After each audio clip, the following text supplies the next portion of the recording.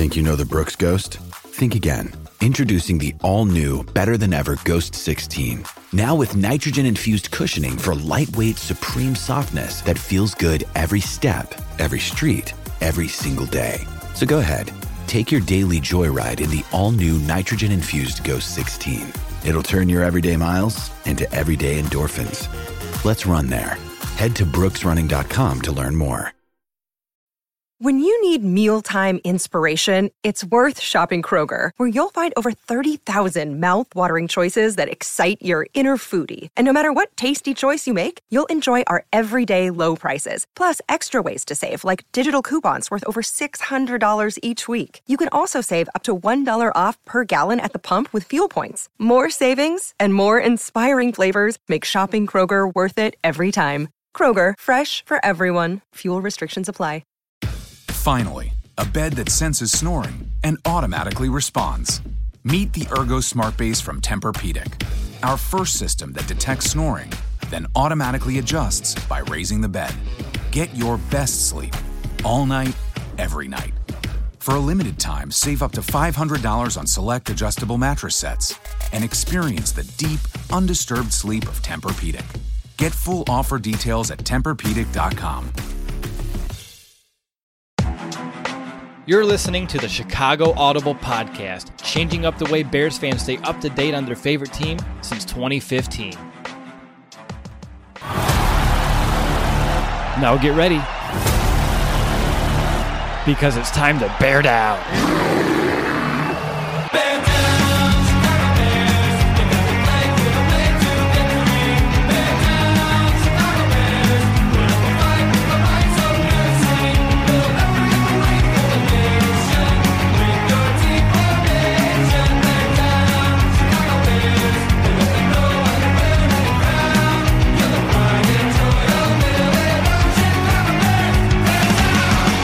Welcome back, Bears fans, to another episode of the Chicago Audible. I hope that you hopefully have recovered from the despair and the dread that was Sunday's game against the Titans. But with no more time to dwell, it's a chance now for all of us to move forward and look ahead to the Bears' Week 10 game against the Minnesota Vikings.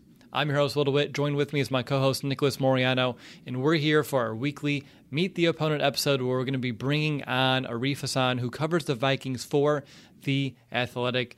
Nick, before we bring on Arif, is there anything that you wanted to say or do to introduce him, or are we going to just jump right into this interview just like that? Yeah, no, I think with Arif, I mean, he gives a lot of great insight on The Athletic, so go check out the articles that he's already written about this matchup and just some of the things that the Vikings are already doing. He goes into it specific detail in our Meet the Opponent episode, but he's a great follow on Twitter. He's mostly there for jokes and then some football, but you'll figure that out in just a little bit. Yeah, we already did the interview. This is a recording after the fact, and you're going to learn so much about the Vikings. I'm excited for you to do so, and it's going to help you as we get closer to this game on Monday night. So without any further ado, here is our interview with the Athletic's Arif Hasan. All right, we're sitting here with Arif. Arif, thank you so much for taking the time to join us today. And it was actually interesting when I was looking a little bit more about you. I guess you don't like turkey? I mean, that's the number one thing that stood out to me over here on Twitter. I don't think we need to dive into it, but I thought that was interesting that it warranted enough publicity that you don't like the big bird. Yeah, no, I'm not a fan. I think that Thanksgiving is one of our greatest holidays. We can do better. There we go. Yeah, you have to have high standards when it comes to what you're putting into your body. And Nick, I'll kick it over to you as we kind of now dive into some questions that we have for Arif about the Minnesota Vikings. Yeah, actually, I don't like turkey as well, so I'm with you, Arif, on that one. I'm more of a ham guy on Thanksgiving. But hey, there we go. Yeah, exactly. So, but to get to the Vikings and obviously what we're going to get your insight on this primetime matchup, I want to start the conversation with Dalvin Cook. These past two games against the Packers and Lions, 478 total scrimmage yards, 6 touchdowns, only the fourth player to have those stats in a 2-game span. What are the Vikings doing offensively, especially recently, that has allowed Cook to have so much success? what's kind of interesting, if you break down kind of like, say, how the offensive line is blocking, which I think is one of the first things that you look at in a conversation like this, they're not blocking particularly amazingly. They're doing all right. Sometimes the run blocking is fantastic. Sometimes it's not all there. On one of his big runs, I think it was the 70-yarder from 2 weeks ago, or I guess 3 weeks ago because of the bye week. That one actually was an instance where there was a significantly blown block by the right guard as for Cleveland, and Cook just made a move in the backfield, and suddenly he was off to the races. So a lot of it is just kind of Cook is doing a lot of this stuff on his own. I don't know how sustainable that is, but it's been really impressive to watch over the past couple of games. Some of it is schematically they've been doing something a little bit different. They've been adding kind of more complex blocking schemes into what they do. So I think for the first time ever last week they ran something called GT counter, which is where you pull the guard and the tackle from the opposite side of the play and bring them play side, and the running back follows. That's something that's super popular in college football. It's getting a little bit more popular in the NFL. First time the Vikings have done that. So they're doing some stuff that's a little bit different, and that's nice to see, and that's kind of helping them out. But some of it is just, Cook is he leads the league in avoided tackles. He leads the league in 10+ yard runs. Some of it's just kind of what he's doing. It must be nice to have offensive linemen that can actually execute, run plays, unlike the Bears right now. But Arif, just to kind of follow up, what has been maybe the biggest difference that you've seen from this Vikings team now on this 2-game win streak than the team that started 1-6 to begin the season, whether that's offensively or defensively? What do you think is the biggest difference right now? Yeah, well, I think maybe the most impactful difference might just be that Kirk is throwing fewer picks, right? Like that's a significant part of, their ability to produce both offensively, put the defense in a better spot from a field position perspective. And that is just something you kind of expected that to happen. He never really has a high interception rate over his career. And the picks that he threw kind of early on, were just kind of baffling. Like even for him, he doesn't always make the best decisions, but he doesn't throw that many picks. And so against the Falcons, he didn't see underneath linebackers twice. That's a pretty unusual error from him. It was kind of like a Jameis Winston type error where the linebackers were just kind of invisible to him. Sometimes, the picks that he throws are usually he's trying to make a throw that he knows is a dangerous throw, and he thinks he has a little bit more accuracy or a little bit more arm strength than he does. I'm thinking of like the throw last year against the Packers where he's trying to hit Adam Thielen in the corner of the end zone, and Kevin King undercuts it, and he had a little bit more arm strength or accuracy. He would have gotten it, and that's a pick that I can kind of understand. He's trying to come back from a deficit. Some of the picks that he's thrown this year just kind of don't make a ton of sense. So that's gone, and I expected it to be gone. But yeah, that's probably the most impactful difference between the first couple of weeks and what's happening now. Yeah, I had a question all about those turnovers because you had a flurry of them early on this season, and so far you've been pretty clean after the bye. It just makes a lot of sense. Speaking of Cousins, real quick, have they kind of changed his role in the offense as the season's worn on?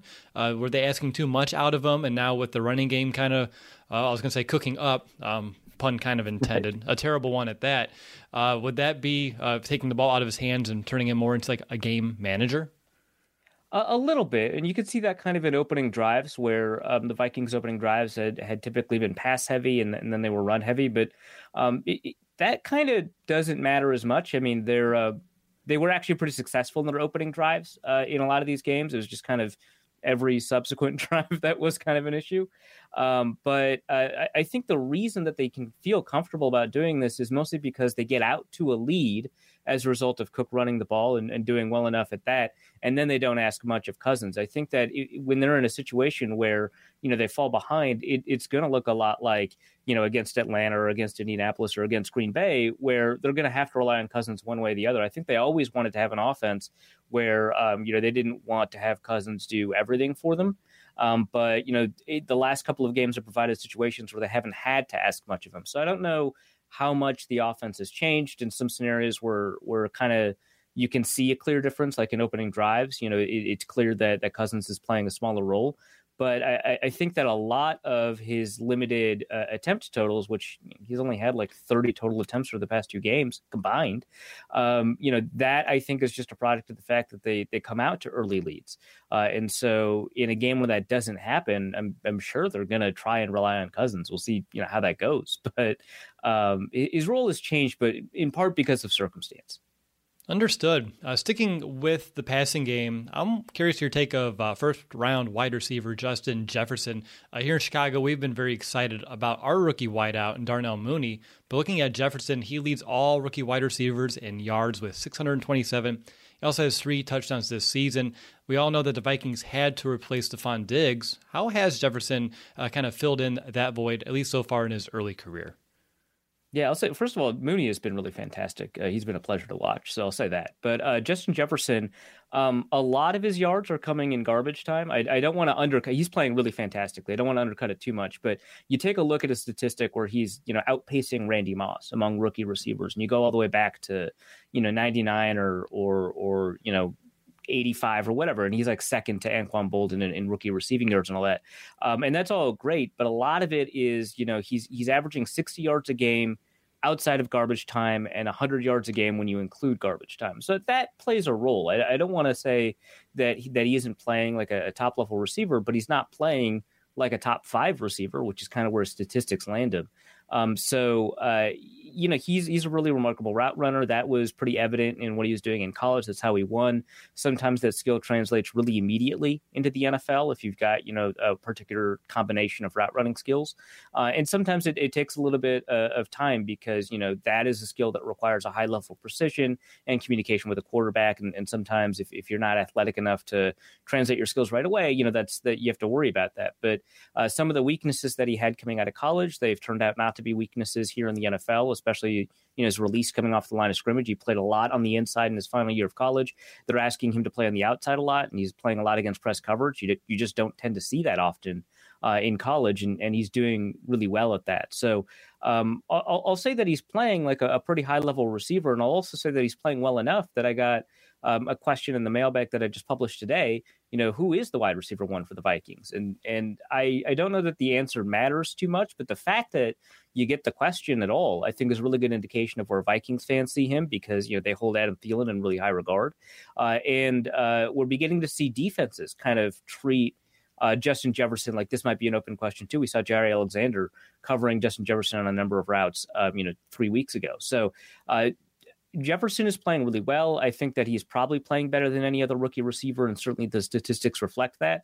But it is kind of easy to overrate his impact on the team based on just kind of a raw look at the statistics. I think he still has a lot of room for improvement, and I think that's just as exciting as the level of play he's put forth already. And that's why we bring you on, to get a little bit more insight on top of just what we're able to see from our vantage point.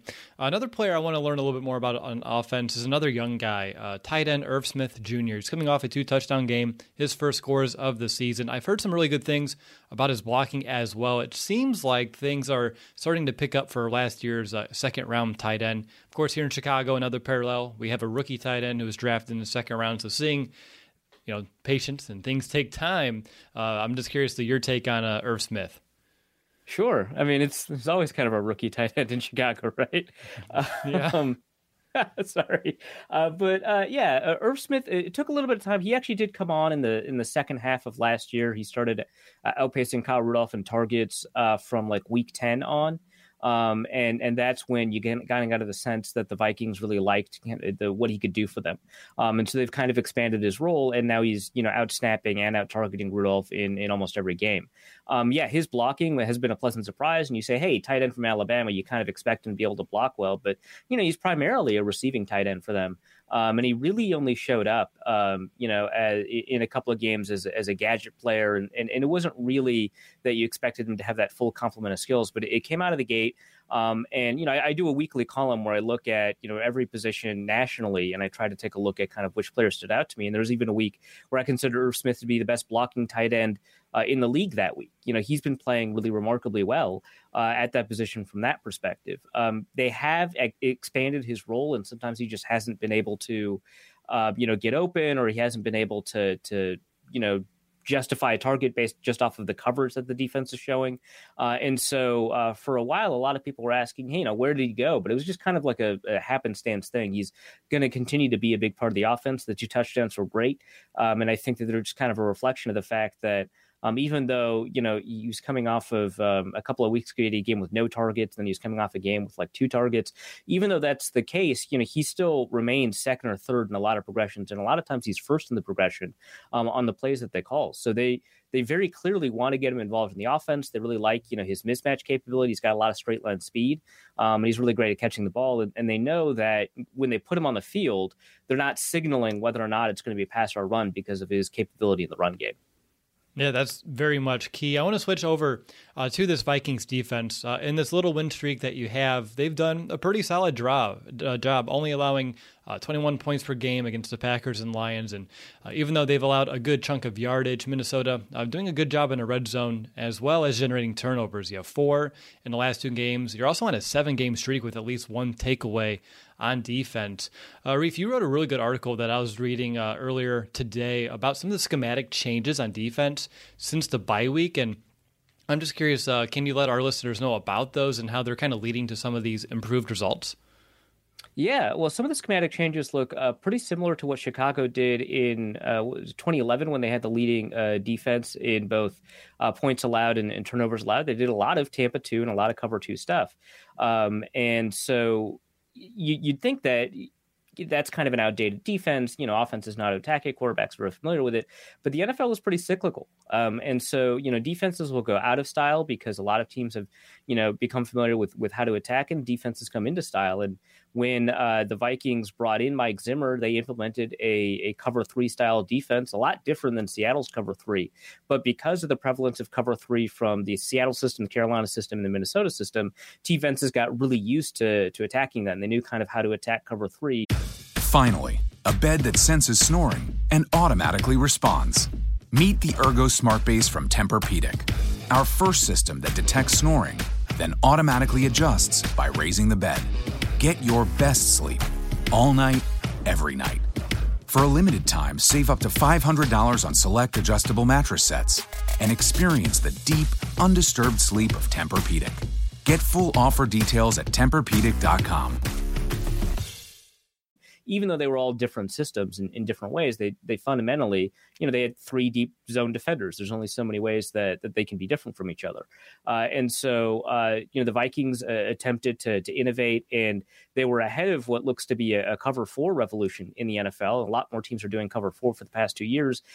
But that requires some pretty talented corners. And the Vikings have had all 3 of their starting corners last year leave in free agency. They've got a bunch of rookie corners. They've had a bunch of injuries at cornerback as well. Holton Hill, who's expected to be their best corner this year, he's landed on the reserve list. Cameron Dancer, who probably is their best corner this year, he's a rookie from the 3rd round. He had to miss the last game, and he missed a significant portion of the Green Bay game due to injury, a pretty nasty looking hit. And so they've had to play somebody that they poached off of a practice squad in Chris Jones. And you just can't have those guys on islands in cover 3 and cover 4. And so they've put safeties over the top. Harrison Smith, Anthony Harris are maybe the best safety tandem in the league. And they just decided, hey, we'll use those coverage skills and protect those corners and only have the corners necessarily have to cover short zone and stuff like that. So you've got corners that don't have to play deep very often. You've got corners that when they do play deep often have, help from the safeties on top. And there's a bunch of pressure packages designed to get the ball out quickly. So it's a bunch of forcing defenses to play short. And the Vikings, in the first couple of weeks, allowed a ton of deep passes. A lot of those deep passes were accurate. And then after that, defenses or offenses stopped throwing deep against them. And so it looks like, that's helped out pretty tremendously. And then when you've got talents like Eric Hendricks, like Harrison Smith, Anthony Harris, turnovers are going to come. The Vikings have the top or one of the top red zone defenses in the league. They've had the top red zone defense since 2015 under Mike Zimmer. It's a remarkable level of sustainability, and they rep that out a ton in practice. So it's a combination of all of these things. They know how to win in the red zone. They've done that for years, but they also have some talent deficits that they've needed to fix, and it looks like they've done a pretty decent job of doing that. Always puts a smile on my face just when I have questions and you just knock them out before I even get to them, because obviously corner was a big issue with the injuries, with the turnover, and I was wondering, what are they doing different? And you already hit on that, Arif, so kudos to you. Can you let us know what offenses maybe could do to combat some of these schemes, to maybe do put a little bit more constraints on those corners, or just put them in a conflicting situation, or just try to attack them?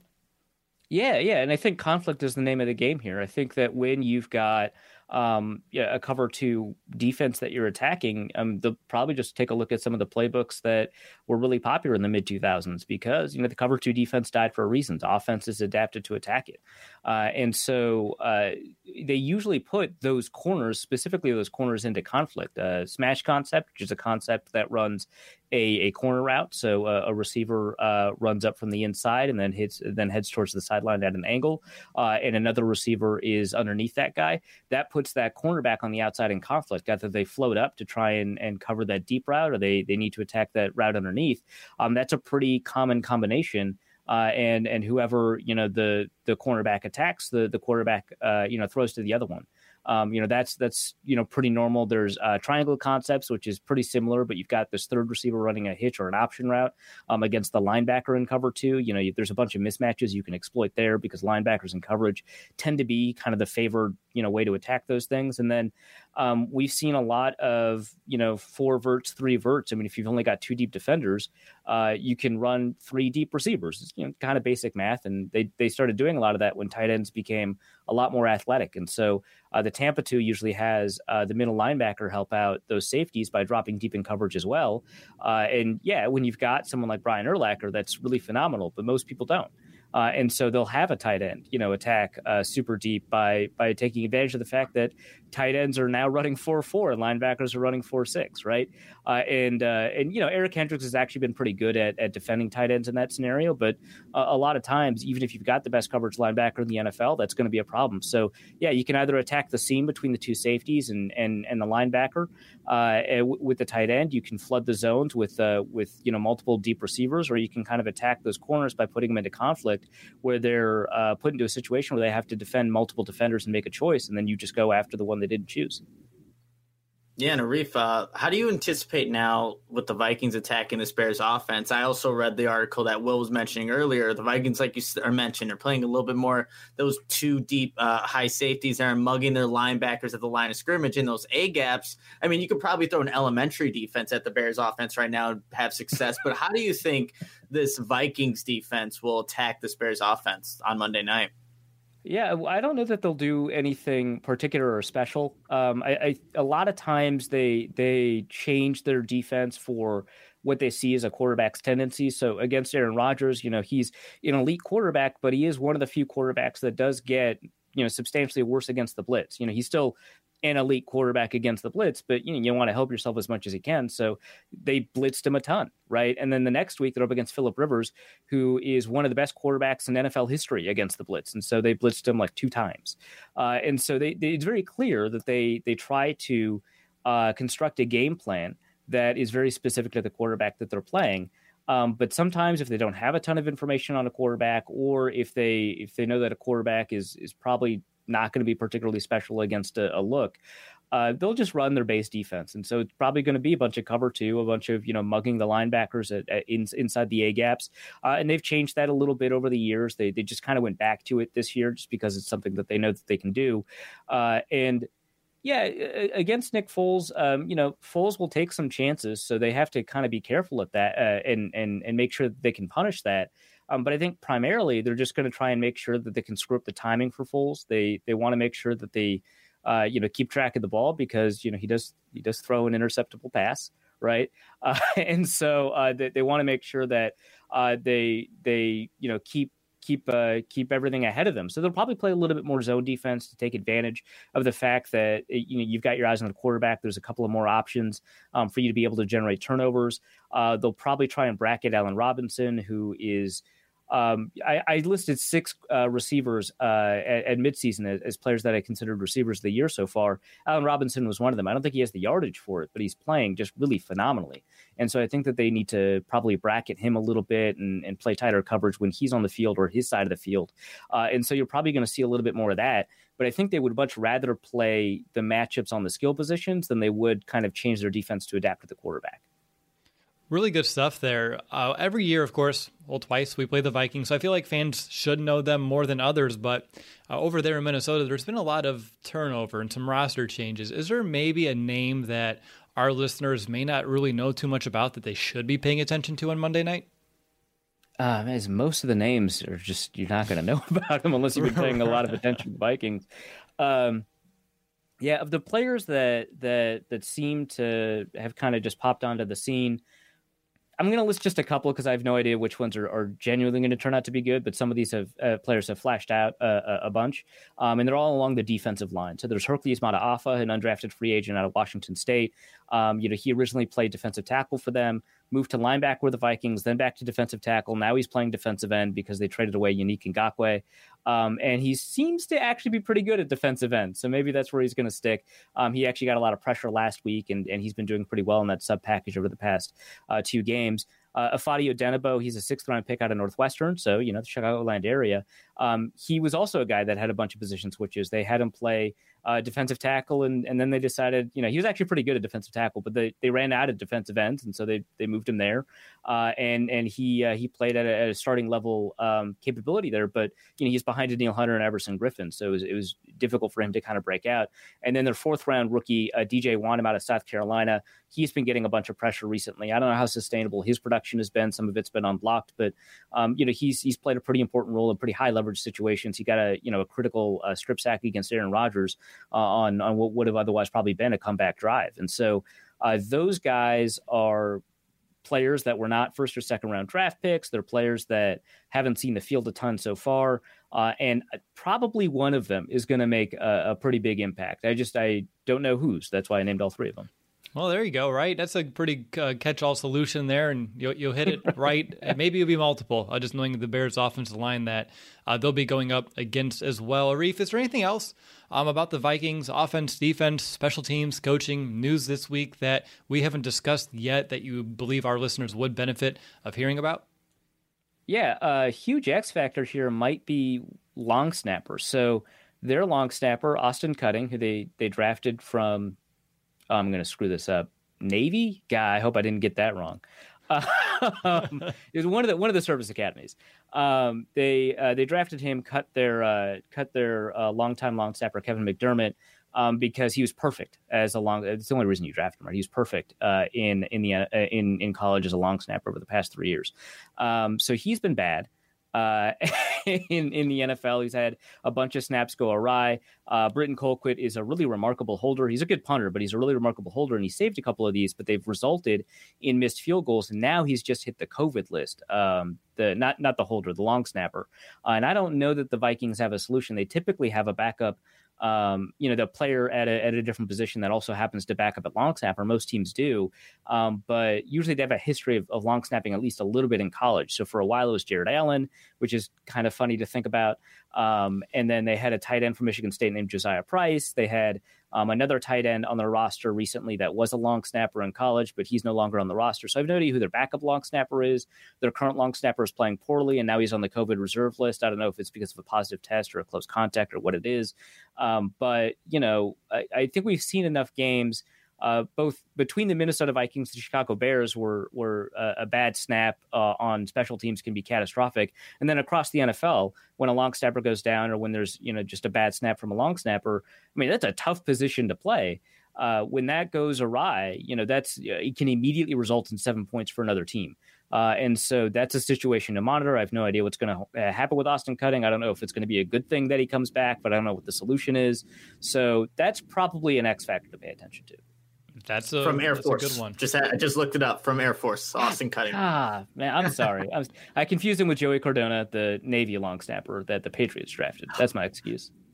Yeah, I mean, I honest mistake. It happens, no doubt about it. I just have one more question for you, Arif. It's a two-parter. It's how I end every Meet the Opponent episode. The first part is, in your opinion, either why will the Vikings win or what will it take for a Vikings victory?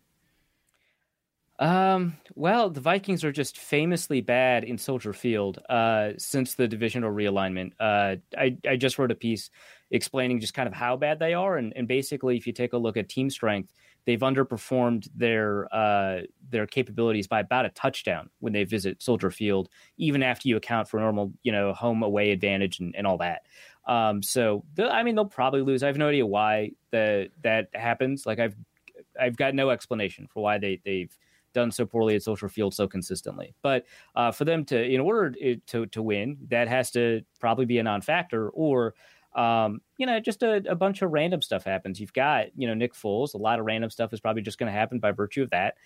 You've got, the Vikings that play a pretty conservative style of offense that still nevertheless has a ton of deep shots. That tends to result in a fair amount of variance as well. If you're going to be a run-heavy game that uses play action to attack deep, Dalvin Cook's been great. He used to be somewhat fumble prone. Maybe that's going to show up again. That hasn't really showed up again this year. And Kirk Cousins used to, lead the league in fumbles since 2016. Now he no longer does, but thanks to, I think, a combination of Carson Wentz and Daniel Jones. But that's something to kind of pay attention to. And so there's a bunch of randomness, and if it hurts the Chicago Bears more than it hurts the Vikings, then that's probably going to be, the difference in the game. I think there's a lot of potential turnovers available given, the pass rush strength the Bears have, the turnover capability they have, the turnover capability the Vikings have, and who's at quarterback for both teams. I think that's probably going to define things more than, solid, reliable, consistent play from either team will. All right. Obviously, my second part is the opposite here, the counterpart. What's it going to take for the Bears to win, Vikings to lose? You may have just answered it, so you don't need to repeat everything. But if you had any others besides Soldier Field and randomness, I'm all for it. Yeah, well, I think that, both Jalen Johnson and Kyle Fuller are playing just really remarkable football right now. There's a really great pass rush that the Bears have. I think that for the Bears to win, they're a really good run defense, especially, Roquan Smith is turning out to be a really good run defender. He had a really great game last week. But I think that you're probably going to want Akeem Hicks to be a better run defender, because that's kind of the one area where he hasn't really performed as well as he should be.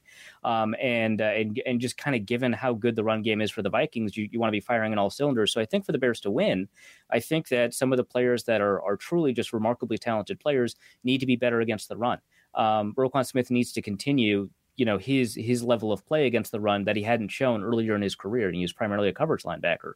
So if Roquan Smith plays like he did the last couple of weeks against the run, if Akeem Hicks plays like he did last year or 2 years ago against the run, that's probably going to kind of define the difference, because when the Bears rush the passer on passing, they're just going to get pressure.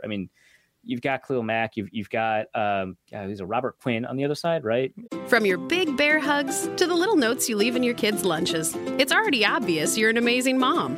But there's one thing you can do to be even more amazing: quit smoking.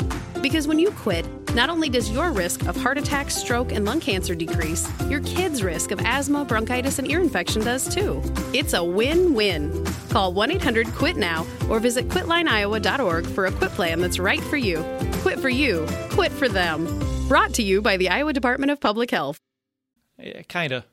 Yeah. He's a run defender, right? But you've got Khalil Mack, you've got Akeem Hicks, you've got a surprising stable of pass rushing nose tackles like Bilal Nichols. They're going to get pressure, so that's going to happen. On run downs, I think that the Bears need to have individually their players play up to their level of talent against the run. Nick, anything else? I think we did it. No, yeah, that was great, Arif. And again, love the work that you do at The Athletic. So anybody who's looking to get coverage for this game and preview it, definitely check out Arif and everything that he does at The Athletic. Yeah, Arif, is there a way for our listeners to follow you throughout the week, whether it be social media? If you already subscribe to The Athletic, just check out his work. If you haven't yet, shame on you. Subscribe to The Athletic. Really great stuff across the entire team. Every sport, really great platform for your sports news. But Arif, is there a way for our listeners to follow you? It's important this week, but there's a game in like 5 more weeks, so they're going to get a lot of value from that follow. Yeah, sure. Well, I'd hope so. The only social media I have that I regularly consistently post to is my Twitter, at Arif Hasan NFL, ARIF HASAN. NFL. It's mostly jokes, but sometimes I talk about football.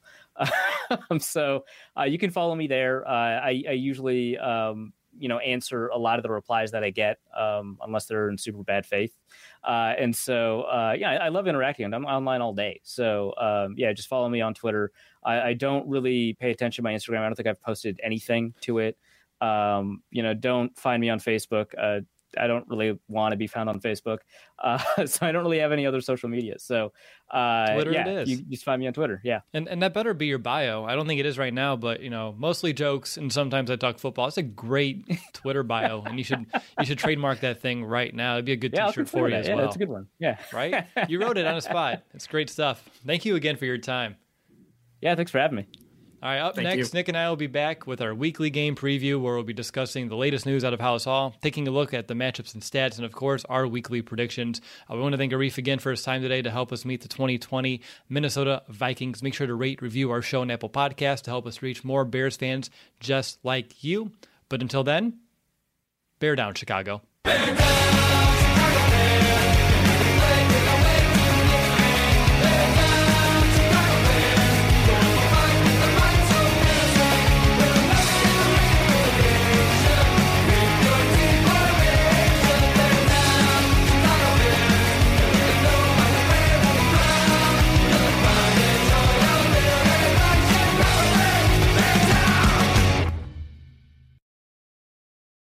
Does a robot know you like a neighbor?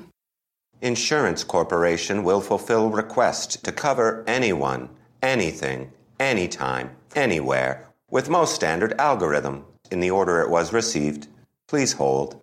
Robots don't know you. We do. At Farm Bureau Financial Services, getting the insurance coverage you need always starts with a conversation. Find a Farm Bureau agent at fbfs.com/protect. It's your future. Let's protect it.